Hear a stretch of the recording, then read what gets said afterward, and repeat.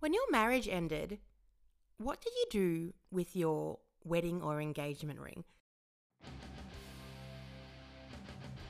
Now, this is Bad Dates with Ali, and I'm here to talk to you about dating culture, romance, apps, dodgy dates, and this week, wedding and engagement rings. What the heck did you do with them when the relationship ended? They are pretty symbolic, aren't they?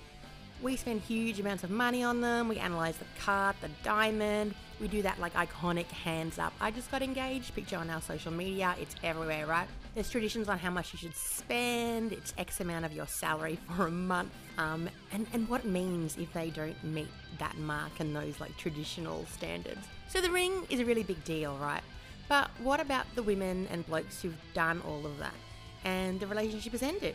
And they've got this symbol of an eternity, which wasn't quite an eternity, on their finger, in their drawer, in their life still. So the reason I got thinking this week about wedding rings is I went to the ocean this week and it made me think of something that happened a few years back. Many years ago, I was on my way to Vietnam and I sat next to a woman on the plane who had recently gotten divorced. What she did is she took her wedding ring off and she yeeted it into the ocean, straight into the ocean, bit like Titanic, except without Leonardo DiCaprio, because we don't really like him much anymore, do we?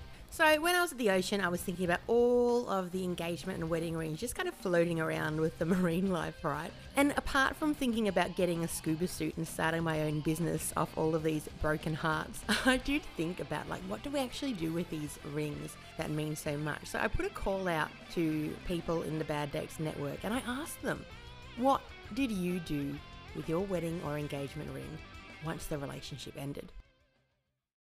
Threw it in the ocean, Titanic style. I felt pretty good. I felt like I've had a couple of cleansing moments in the ocean before, so it felt right. I threw it in a wheelie bin. It made me feel so good. One I gave to a busker.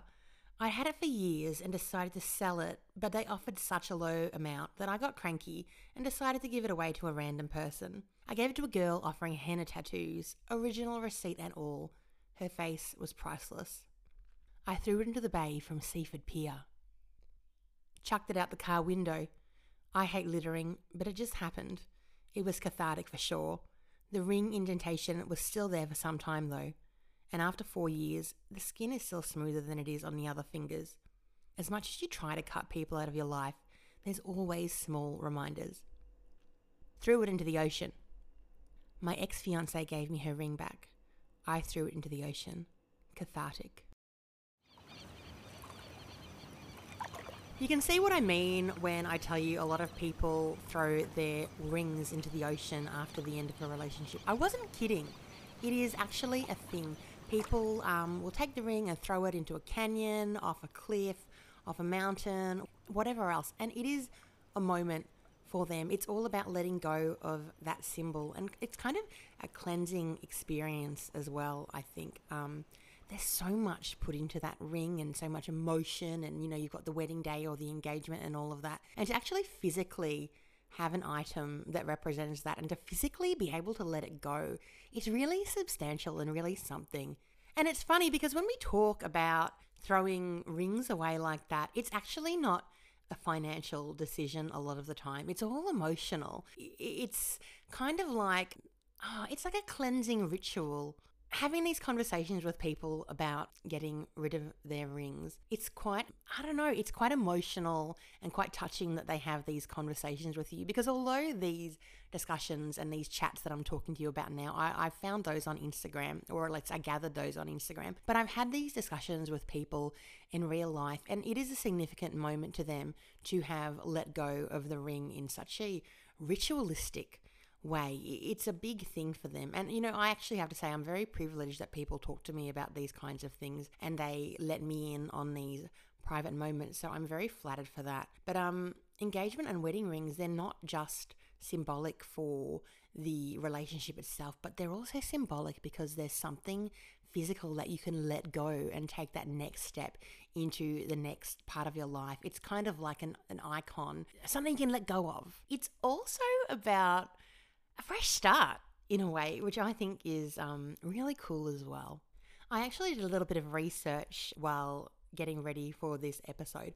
And there are actually people who set up a business where they have a metal detector and they go to the beach and they go around looking for engagement and wedding rings.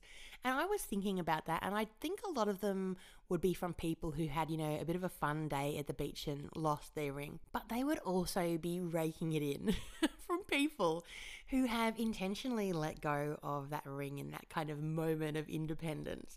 Someone's gone and found it and made a little bit of money off it. So it's a little bit of an industry, isn't it? So with, rings and engagement rings and wedding rings, you have the first step where you buy them to mark a relationship, taking the next step. But then you have that second part where someone's found this ring and they've taken it to the cash converters and, they're feeding their family with it. When I was thinking about all of this, like I said earlier, I was thinking like, oh, maybe I get my scuba suit and I head down the end of a pier and I kind of poke around for these rings. And you know what? There is something to be said for that. But also at the same time, it's kind of nice, excluding the marine life concerns, it's kind of nice knowing when you look out into the ocean and you kind of have those deep thoughts that you always do when you look at the ocean, there's actually a lot of memories in the waves. So I suppose next time someone tells you on a dating app that, they love walking on the beach holding someone's hand, keep in mind they're probably walking next to a bunch of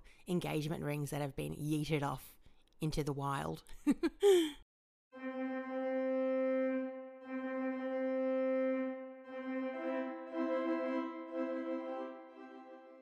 When your relationship ended, what did you do with your wedding or engagement ring?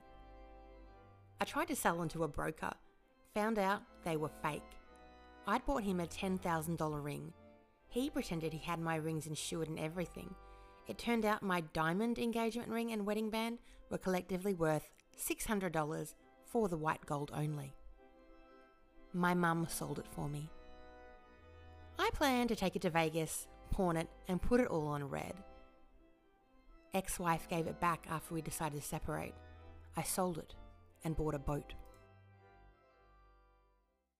Whoever said diamonds are a girl's best friend clearly didn't have Uber Eats installed on their phone, because diamonds really are not a girl's best friend. In 2023, we've got so much more going on than a rock on our finger. And that's what they are, right? They're rocks, right?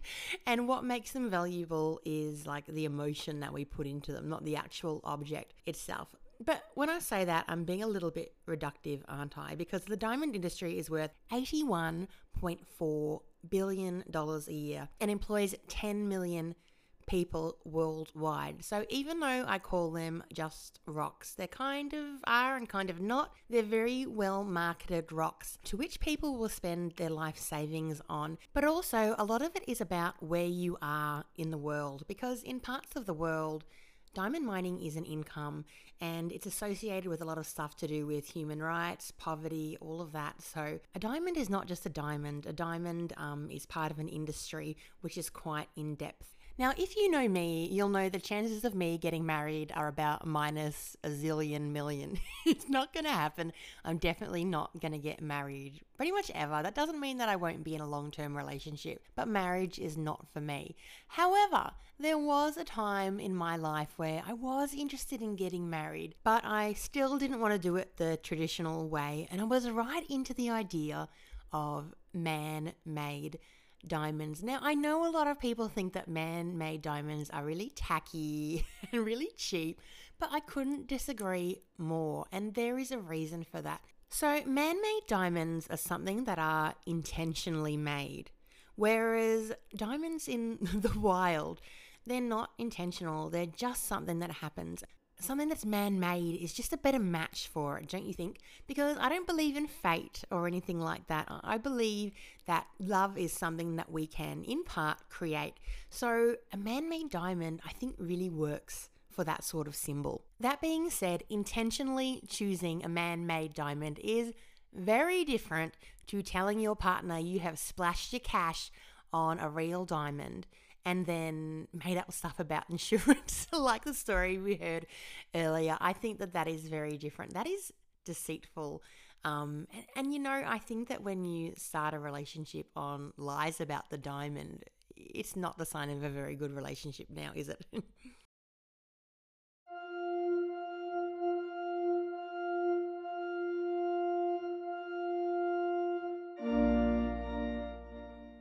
When your relationship ended, what did you do with your wedding or engagement ring?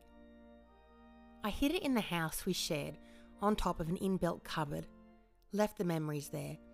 To add to the story, as this was teacher housing, one of my friends moved into the house a year or so later and was doing a cleanup and found it.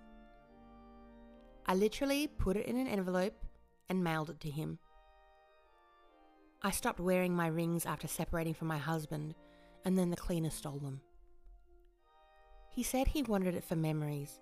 I believe it made marketplace. Why wait until the relationship is over? I'm still happily married and I've lost my ring.